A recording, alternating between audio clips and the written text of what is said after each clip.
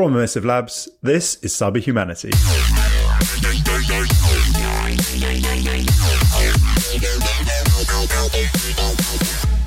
Hello again, I'm your host Chris Pace. Cyber Humanity is the podcast taking cyber security personally, trying to get inside the heads of hackers as well as putting our feet in the shoes of defenders. These podcasts come in two flavours, either us ranting about themes close to the hearts of security types or us chatting about threat and security stuff from recent weeks. And this episode is one of those. Now, if you have a problem and if no one else can help, and if you can find them, maybe you can hire my Cyber A-team. Only kidding. They're actually contractually not allowed. Hello to Max Vetter, Paul Bentham, and Kev Breen. Hi, hello. Okay, we are going to start in the world of Apple, which I know nothing about, apart from the fact that I have a MacBook. So I suppose I should know about it. But I don't think I'm an Apple person.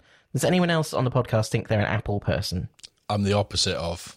I'm so anti-Apple but I do have a MacBook. I was converted. I also have a MacBook, yeah. Yeah, so. See, I feel like I'm like you. I have a MacBook for the sole purpose of recording this because it's the only thing the deck will plug into. Kev, what is your daily runner, your laptop? What do you have on it, dare we ask? Daily driver. Daily driver is Linux. That's my day-to-day. What a nerd. I do have a mini rant about Apple. Shockingly, Paul has a rant. Is this the time? I suppose you could edit it out. The reason why I don't like Apple... Sorry, just to remind folks, we'll get to cyber stuff shortly. Well, the thing is, you say the episodes come in two flavours, rants and like stuff that we care about. And I prefer the rant ones. And we did a rant episode last week, and I'm really trying desperately because I haven't done any revision on this week's topics. So I thought maybe if I did a rant, well, at least I could have a contribution early on in the podcast that you may or may not edit out. And then I'll feel like I've contributed and I can just have a beer for the rest of the So my Apple rant, right, this is the reason why I don't like Apple. It goes back a long, long way. So I don't know when the first iPod thing... Does anyone remember the first iPods? Oh, gosh, that's like early 2000s. The iPod. They had hard drives, right? 2004. Kids. Like hard drives, clicky hard drives. Like you can listen to it.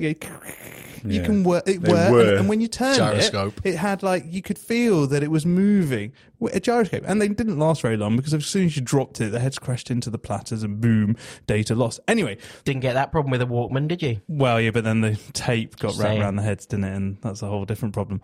Yeah, to get a pencil out. If you've never used a pencil to wind back in a tape, you haven't lived. There's a load of people listening who are like, "What is a tape?" Anyway. You had to when you first got an iPod. The music that you bought and paid for would only work on an Apple device because it was locked in with DRM, which is ridiculous. Like I paid for that song. Yeah. If I bought it on cassette or I bought it on CD, I could play it on any cassette player or any CD player. If I bought it in a digital format, I could only play it on my Apple device. That is bad and wrong. But that's only if you bought it from Apple, right? No. I think if you any songs through Apple Music or whatever it was called back then. Yeah, through Apple Music. But if you bought MP3s but that was the only way you could get songs on there because you had to wipe it and treat it like a different thing. Anyway, that's why I hate Apple. And I have never bought an iPhone. I got songs from lots of other places. Yes, but that's dodgy. This is quite a good lead into this story because this story is about Apple's ecosystem and Apple's gatekeeper security feature.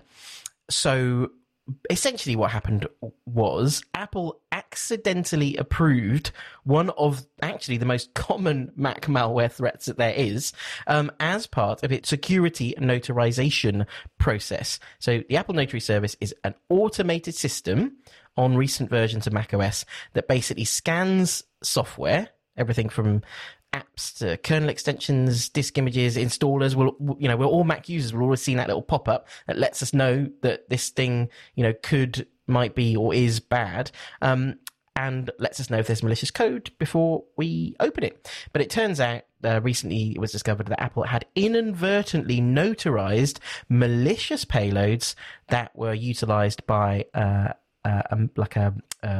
malvertising, I think it's called, campaign. And yes, it turned out that loads of people get infected with Schleyer. I just think I have to say the one thing that I do like about Apple is that this idea of are protected. They're all about privacy. They're all about data security. And so it's kind of a story when something gets through. Whereas in Google, like whatever the Play Store, you're like, yeah, there's malware in it. Like that's, but Google users live on the the dark side of the tracks. We like to take risks. We're a bit edgier. All these Apple people, like in these kind of padded environments, like the Treebor Mint advert. That's another 80s reference for you. Just drifting around in this kind of soft, Mr. Soft, like kind of world. That's what Apple users are. As the number of apps being developed, like traditionally they only gatekept stuff for mobile devices. So stuff you could install on your Mac was a lot more free range. And then they started to bring the same technology into place. But the number of apps being developed, you can't expect to be able to keep on top of it.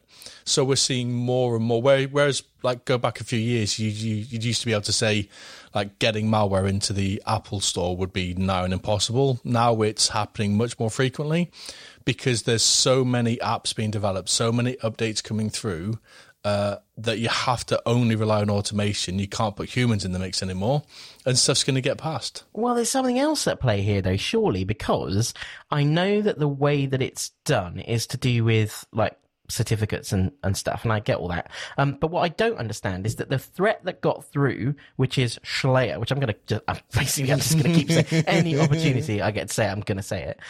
But Schleyer is a very well-known and is, I think, according to Kaspersky, is like basically the number one Mac malware threat there is. So you're telling me that during this whole process, Apple didn't think it was a good idea to maybe run those files through a single antivirus, software. But there's loads of things you can do. So malvertising is a really interesting thing that they've added on there. So what they used to do with malvertising is they used to build a real advert, like a genuine advert, and they'd submit it to Google and say, this is my advert, and Google would run like thousands of checks. It's a real advert. Great. Launch it. Then what they did is they had some little mechanism inside that switched the code after it had gone live. Yeah. So you review a perfectly legitimate application, and then after it's gone, this one line of code that would be so easy to miss, that isn't malicious, just goes, hey, switch out the payload for something malicious, please.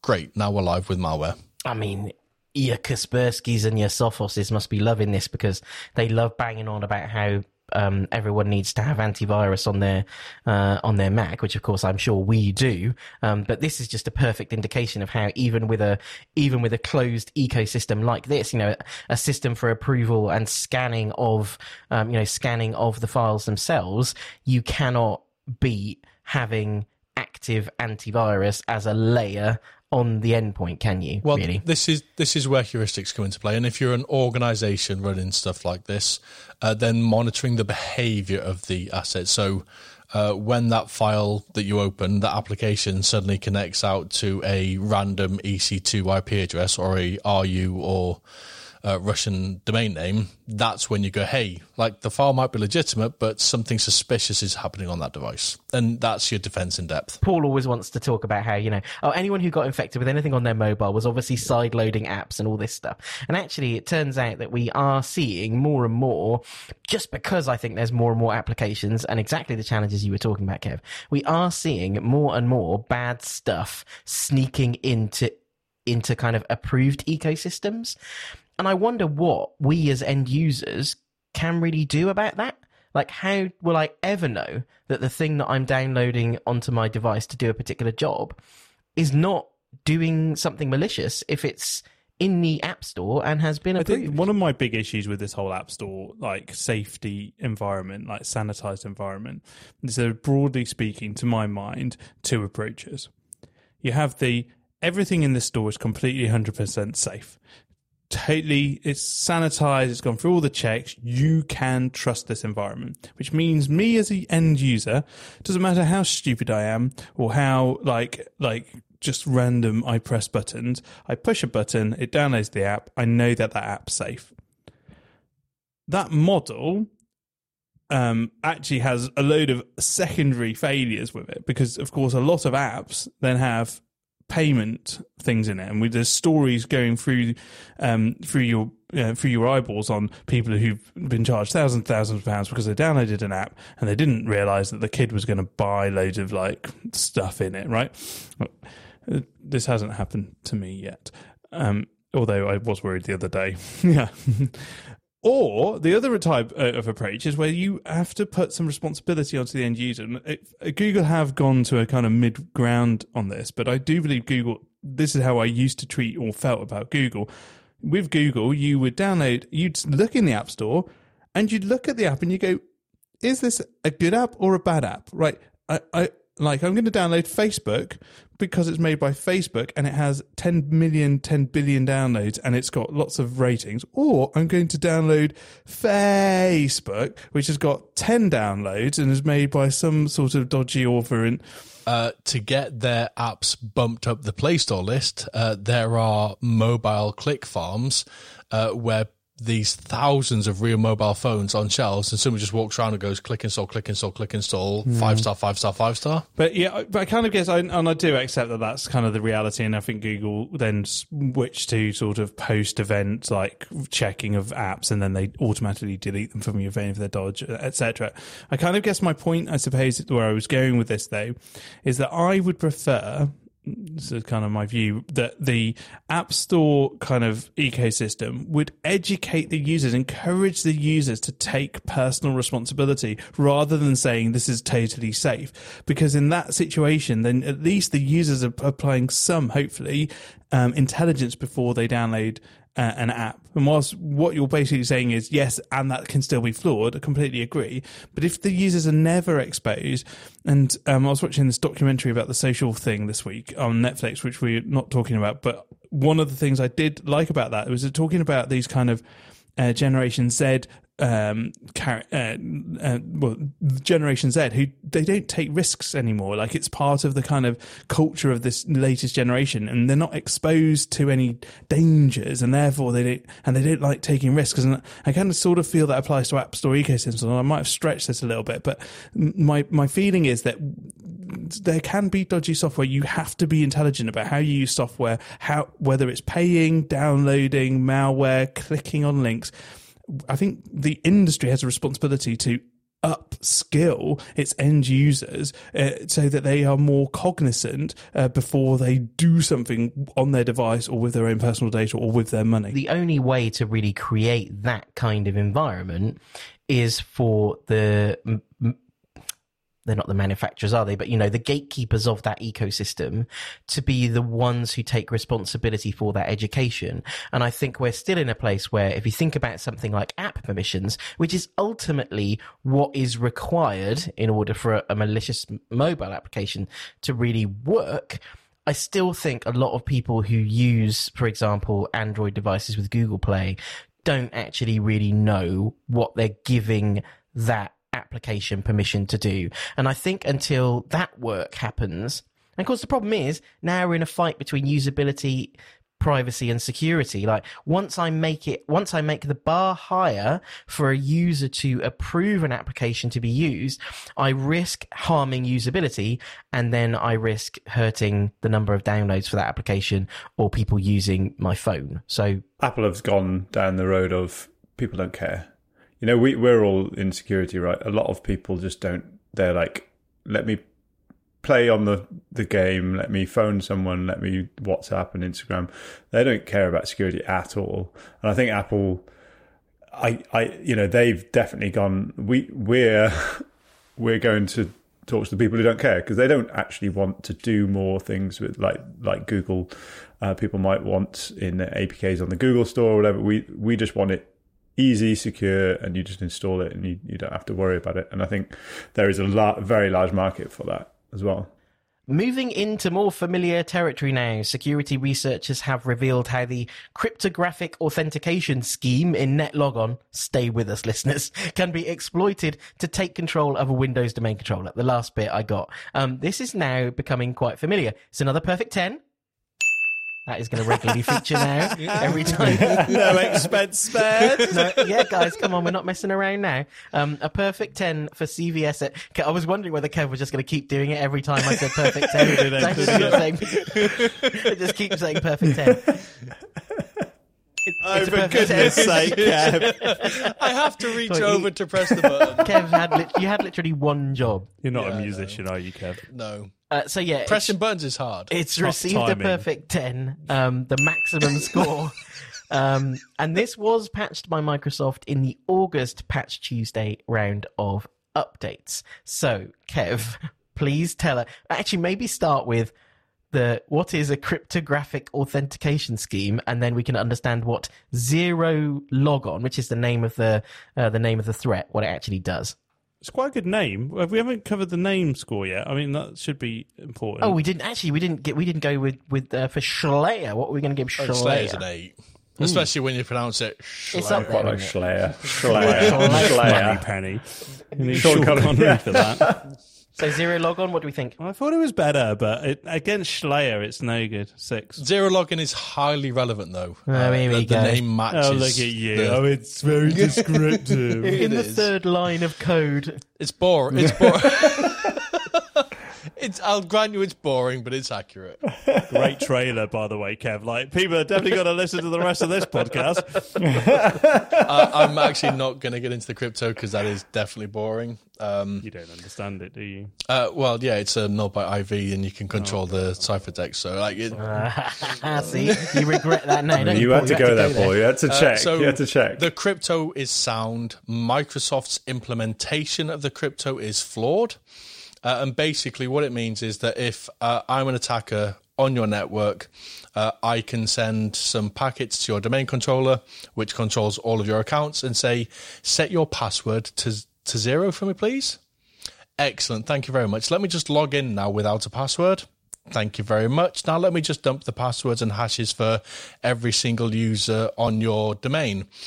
Thank you very much. I'm now just going to put your original password back, and I'm out of here. And that whole process takes less than 10 seconds. Now, I don't want to feel like I'm asking an obvious question, but I'm going to ask an obvious question. So you said that you have to be on the same network. So, like, logistically, it feels like sort of back in the day that would not have been as challenging a thing.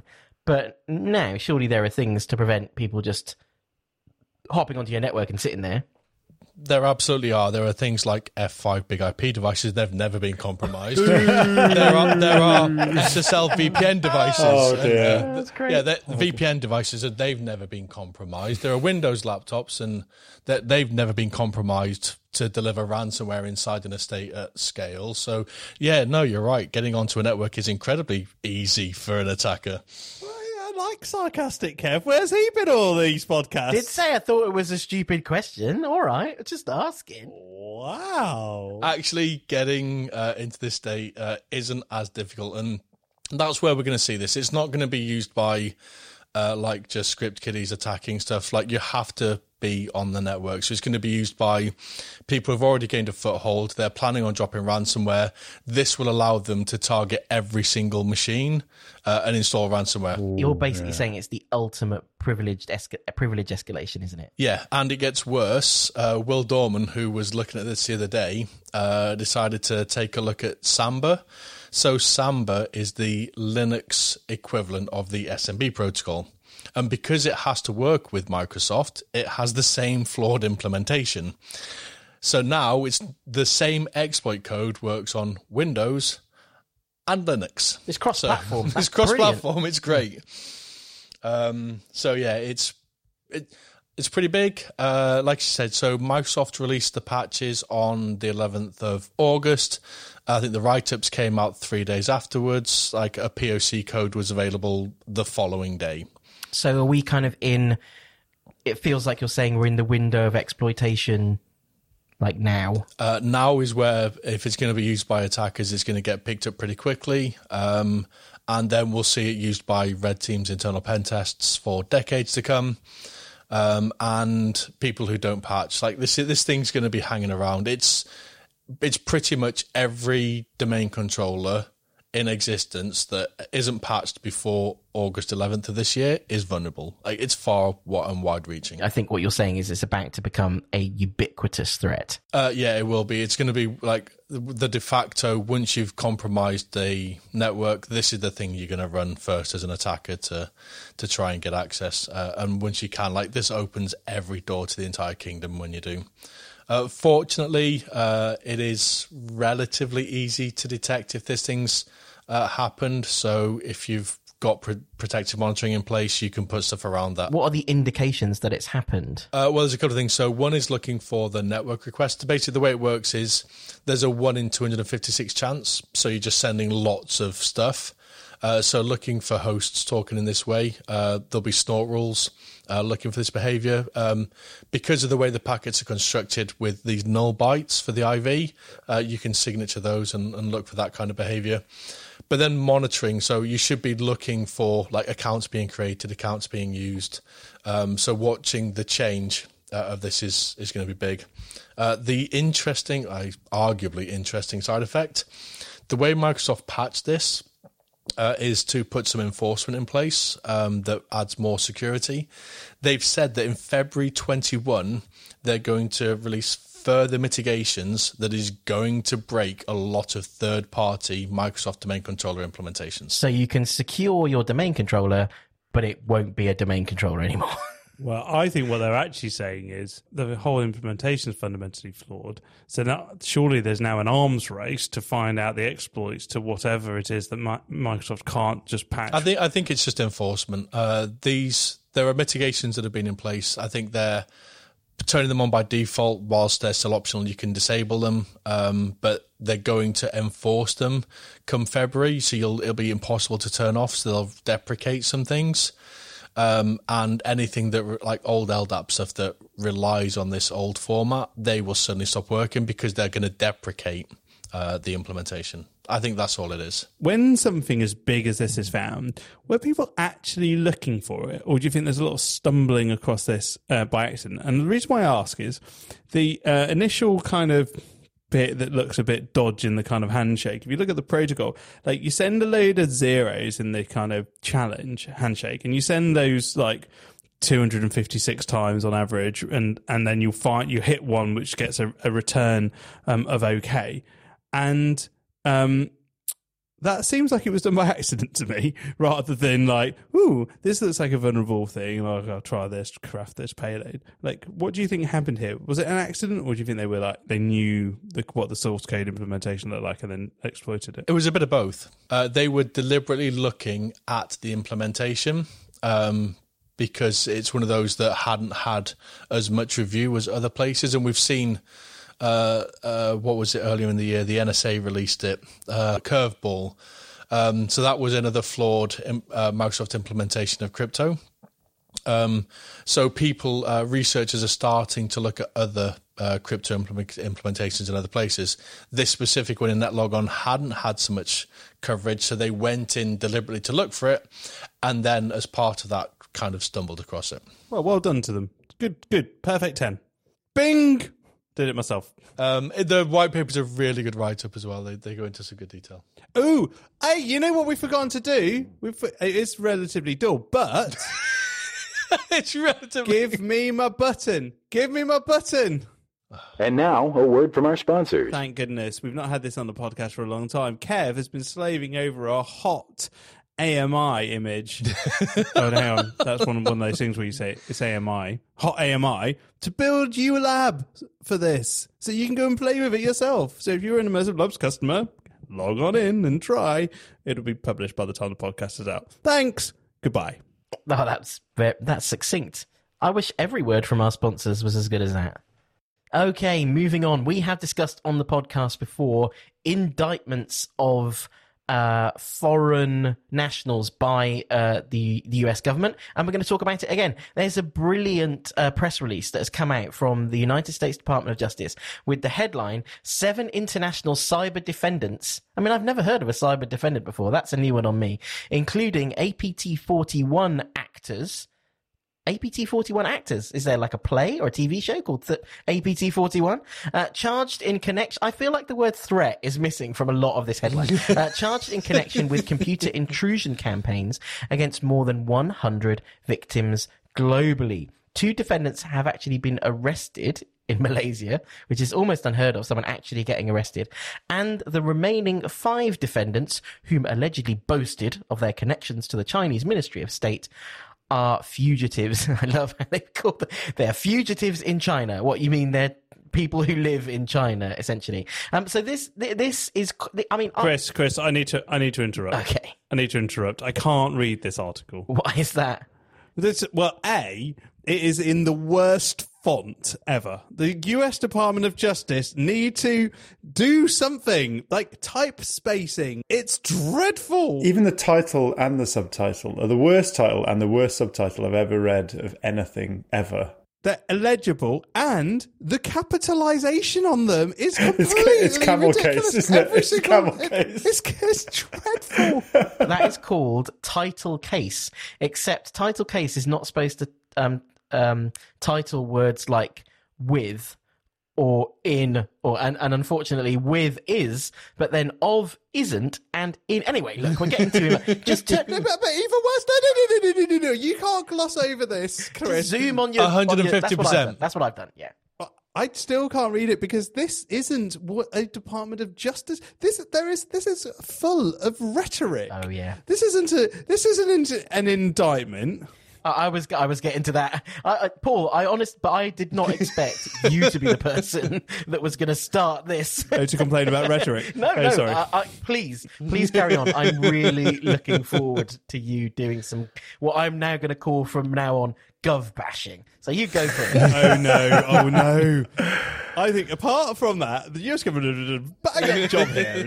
Down to the foreigners and up the American. Woohoo! Exactly. Five Eyes protocols for the win. I forgot about yes. that. We got the other names as well. The other names. Wicked Spider, Wicked Panda, Barium. Is that wicked in a cool way, or is it like no. evil? No, Wicked Panda. Well, that's CrowdStrike, isn't it? Wicked is pandas and spiders. I think are CrowdStrike. APT-41 will be FireEye. I mean, they're basically doing marketing for these vendors without mentioning their names, which leads me to a whole nother question about like how much of this stuff, because we're reading about, their associations with particular threat actor groups and intelligence gathered and all this kind of stuff. How much of this intelligence do we think is just stuff from vendors that the Department of Justice and the FBI kind of buy in from, I don't know, Mandiant or... You missed your favourite bit, Chris, as well. So these intrusions facilitated defendants, other criminal schemes to mine cryptocurrency of all things. The worst crime ever.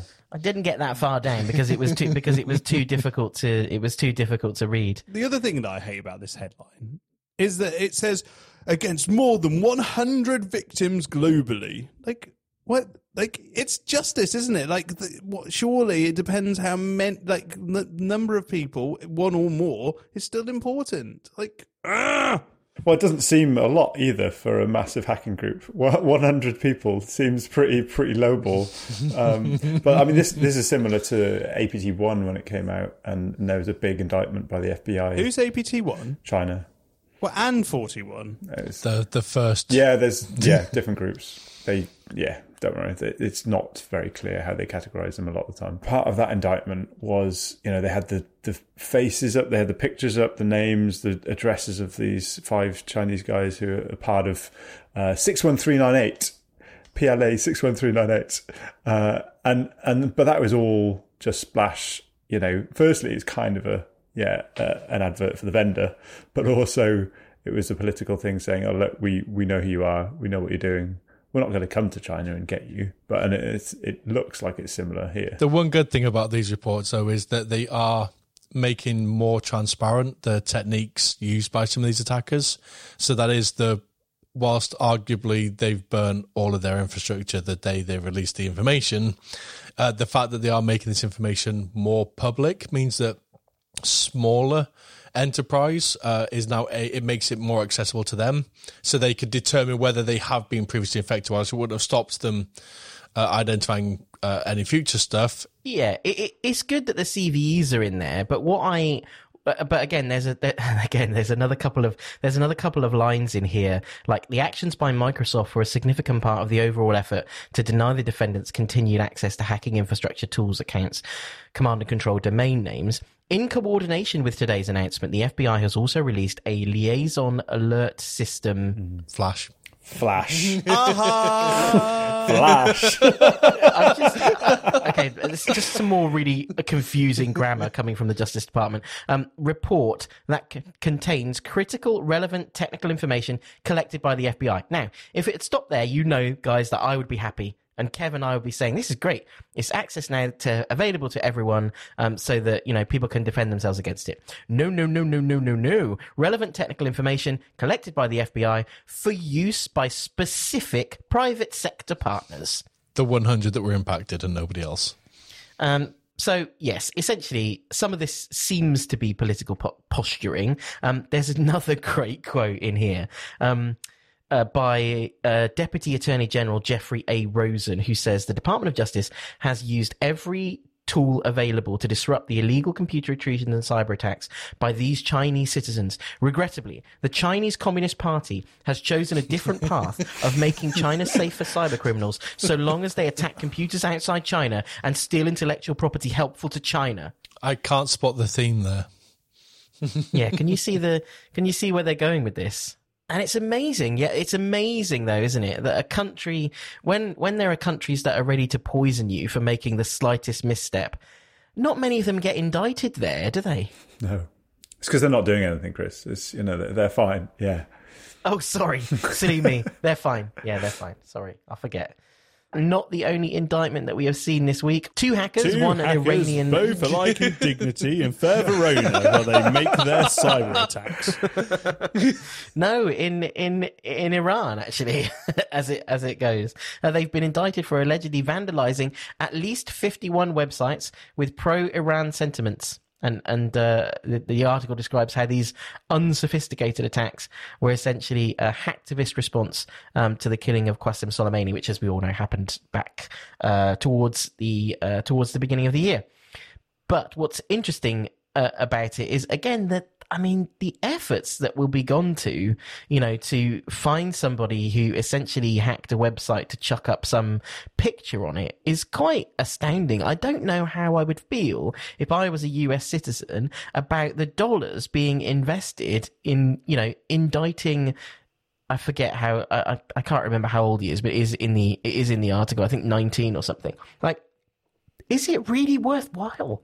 I'll tell you what I really think that's kind of funny about all this stuff is that when the fact that we're talking about like 19-year-olds that deface websites or these kind of like pretty low, I mean, these are really like low skilled, low like complexity. Like it's always an insult to put an APT name against some of them. I know I'm probably crossing both stories here, but like, if I'm the American Department of Justice or any country's Department of Justice, and I'm like indicting people for doing these minor, like graffiti type crimes, what's happening with all the real crime? Well, this is the other thing, of course. So you can say something is APT whatever, and then if you're looking at what is happening, and it turns out that it's, you know, the less sophisticated than what some of the more advanced criminal groups are doing, then why are you calling it APT other than to sell that intelligence to the organizations that are prepared to buy it without being too controversial? I mean, I guess what I'm trying to say is that the Department for Justice are only prosecuting those that they've caught. Then there's a lot that they're not catching, right? So like it is completely, you know, we know this from stolen like intellectual property from, you know, defense manufacturers and some of the stuff that happened in Australia with all the copy and paste attacks, etc., etc., etc. There is so much cybercrime going on that is not being indicted. I'd be embarrassed, really, like, to be the Department of Justice. Hey, caught somebody that did some website defacement. Yeah. These are government websites. and he just leaves his name and his email address and his Instagram account like on the webpage. So he wasn't exactly hard to hunt him It's down, just was easy, it? isn't it? It's not hard to hunt down. Like they didn't like waste man hours and thousands. Like how did they find him? Like yeah, this is my name. I did this. Like come talk to me here, kind of stuff. Yeah, I don't think they would even. I don't think the Iranians would say, "Oh yeah, we've got these crack hackers going on, just changing websites." Like I think they're better than that. And then the Instagram account then pointed people to this zoneh.org. So what is this all about? A website on which people identifying themselves as computer hackers, which would seem to me to be a fail right from the outset, post screenshots of them hacking stuff, which is... I love Zone H. Wait a minute. What is Zone H? I've just clicked on it. It looks like I've gone back in time. So Zone H has been around for a while, and it's not even Web 1.0, it's like Web 0.5. It looks awful. It makes the Department for Justice website look good. But what it is it's a place for arguably script kiddies and like hacktivists to deface a website, to come to Zone H and then basically just say, here it is, index it for me so that I can show how many of these I've done. And I'm just a bit confused as to the existence of this site. Like, what's the motivation for posting up?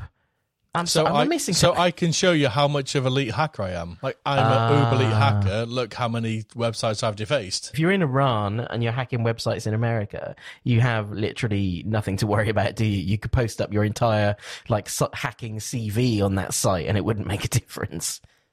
Okay, it's time for another edition of Hackers Could as we come to the end of our time. And this one's about Samsung. I'm going to do the headline.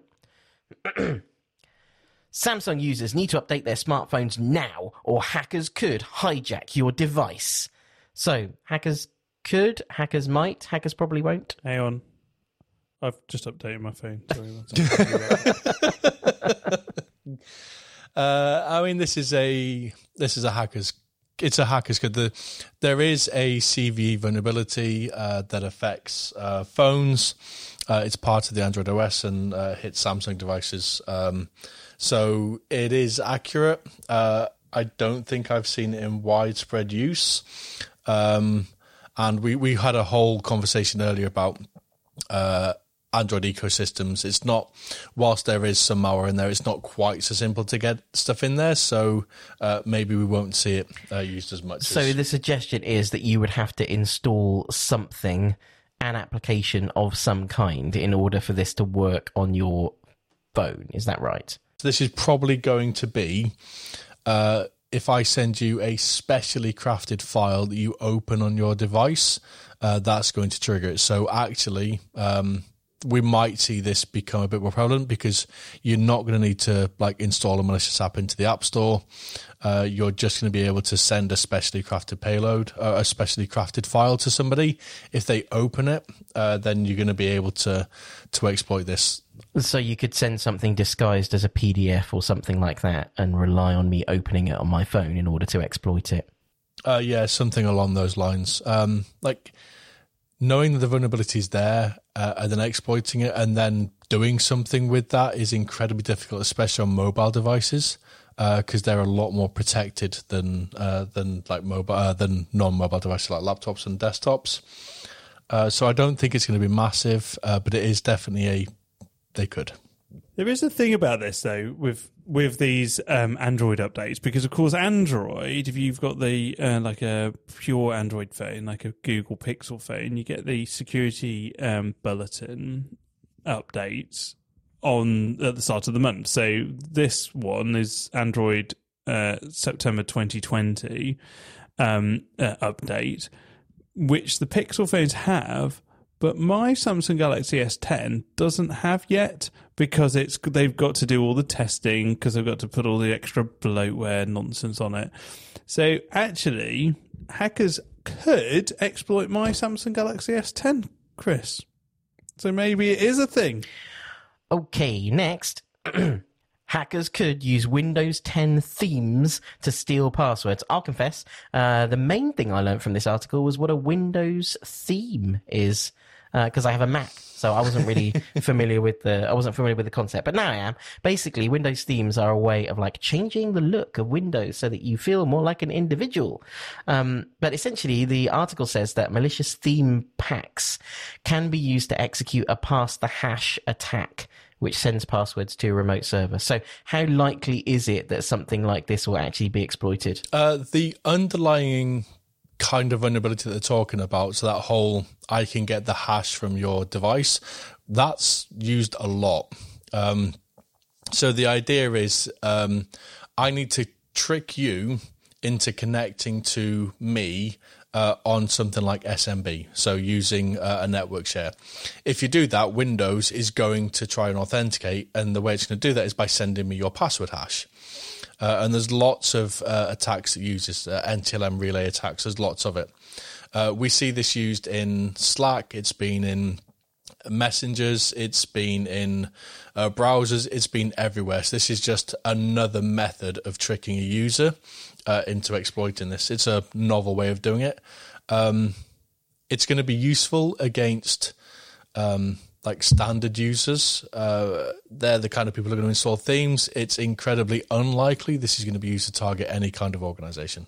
Yeah, because I guess corporations will stop people downloading themes and stuff like that anyway, won't they? We'll stop them running them as part of local policy, whatever it's called. What's it called? Group policy. Group policy, yeah. Yeah, those kinds of things. And you tend to find that if you're on a corporate asset, people are less likely to even try and like customize and theme. It's very much a home user thing. All right. So it's a valid vector. It's an interesting one, but unlikely to see much pickup. So it wasn't too much massive FUD this week. It was all pretty low key. You missed one. What's that?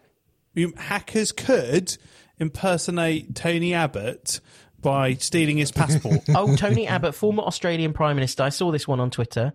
This was basically, you can hack someone if you've got a picture of their boarding pass, right? Yeah, exactly. Not the person. You know their passport. That's pretty decent. People don't realise how. So people have got. Well, some people haven't. Some people are still stupid.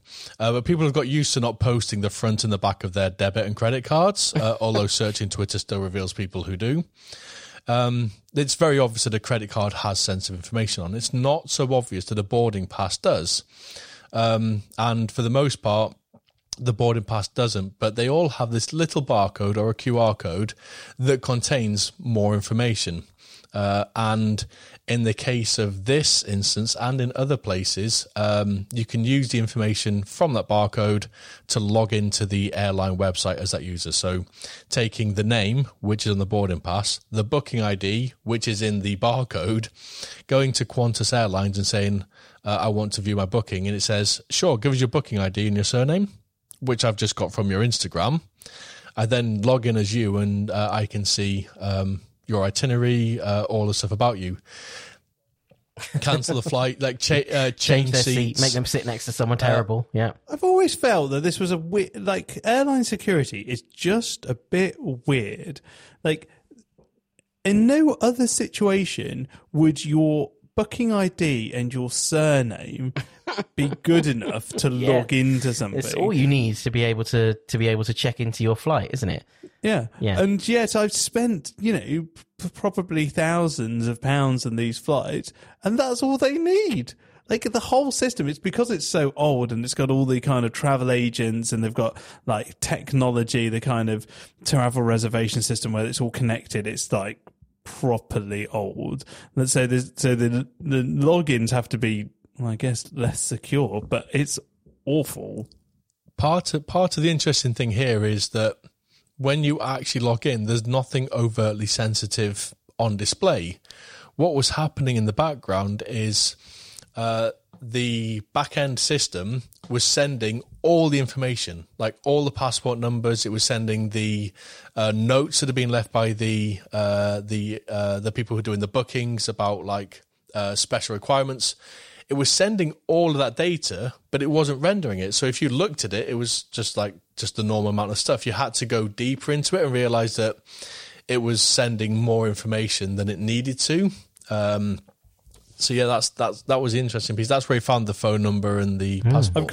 I'm kind of torn in three different directions on this topic about what I feel about it. I'm just going to lay them all out. In one part of it, I kind of feel it's utterly ridiculous that somebody should be so stupid that they would post their own card on it. Like, that's my first kind of thought on it. My second kind of thought on it is that in this COVID-19 travel restricted environment, anybody who's smug enough to be putting a freaking passport boarding card showing off the fact that they have moved more than 2 meters This was the week. 21st of March. Hang on.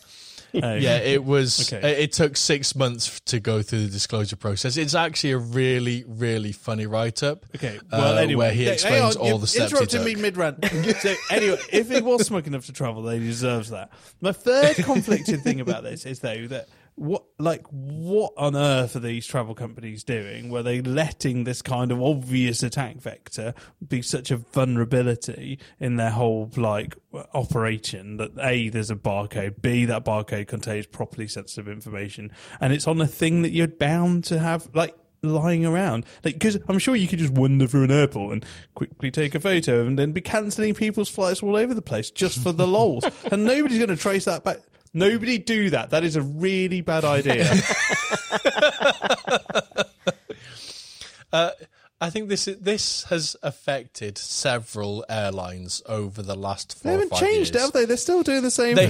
They have. You wrote a lab on this back in 2017 that does the whole thing. We did. You can do this exact thing. So we give you an Instagram photo. Yeah, you've got to do all this. It's really trivial to do.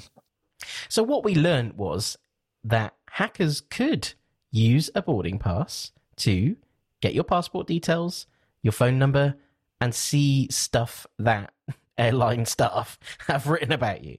And that's pretty cool. And like I said, stop posting pictures of your brand shiny new credit card on Instagram as well. Surely people do not post. They do. They absolutely do. Ken. I mean, boarding passes I kind of understand because not giving away very much. But surely people are not posting pictures of credit cards. That is have ridiculous. A look for the hashtag new card, new debit card, new MasterCard. You will find loads of them. See, and we wonder why people aren't updating their mobile phones. There's a Twitter bot that does this for you. It monitors those hashtags, those tweets, and then just retweets them. It's a thing people do a lot. Amazing. And on that bombshell, we must end. If you've enjoyed this podcast, please do subscribe, rate, and comment wherever you get your audio content. And if you want to know more about Immersive Labs, you can find us at immersivelabs.com or follow us on Twitter at Immersive Labs UK. Until next time, from all of us, goodbye. Goodbye.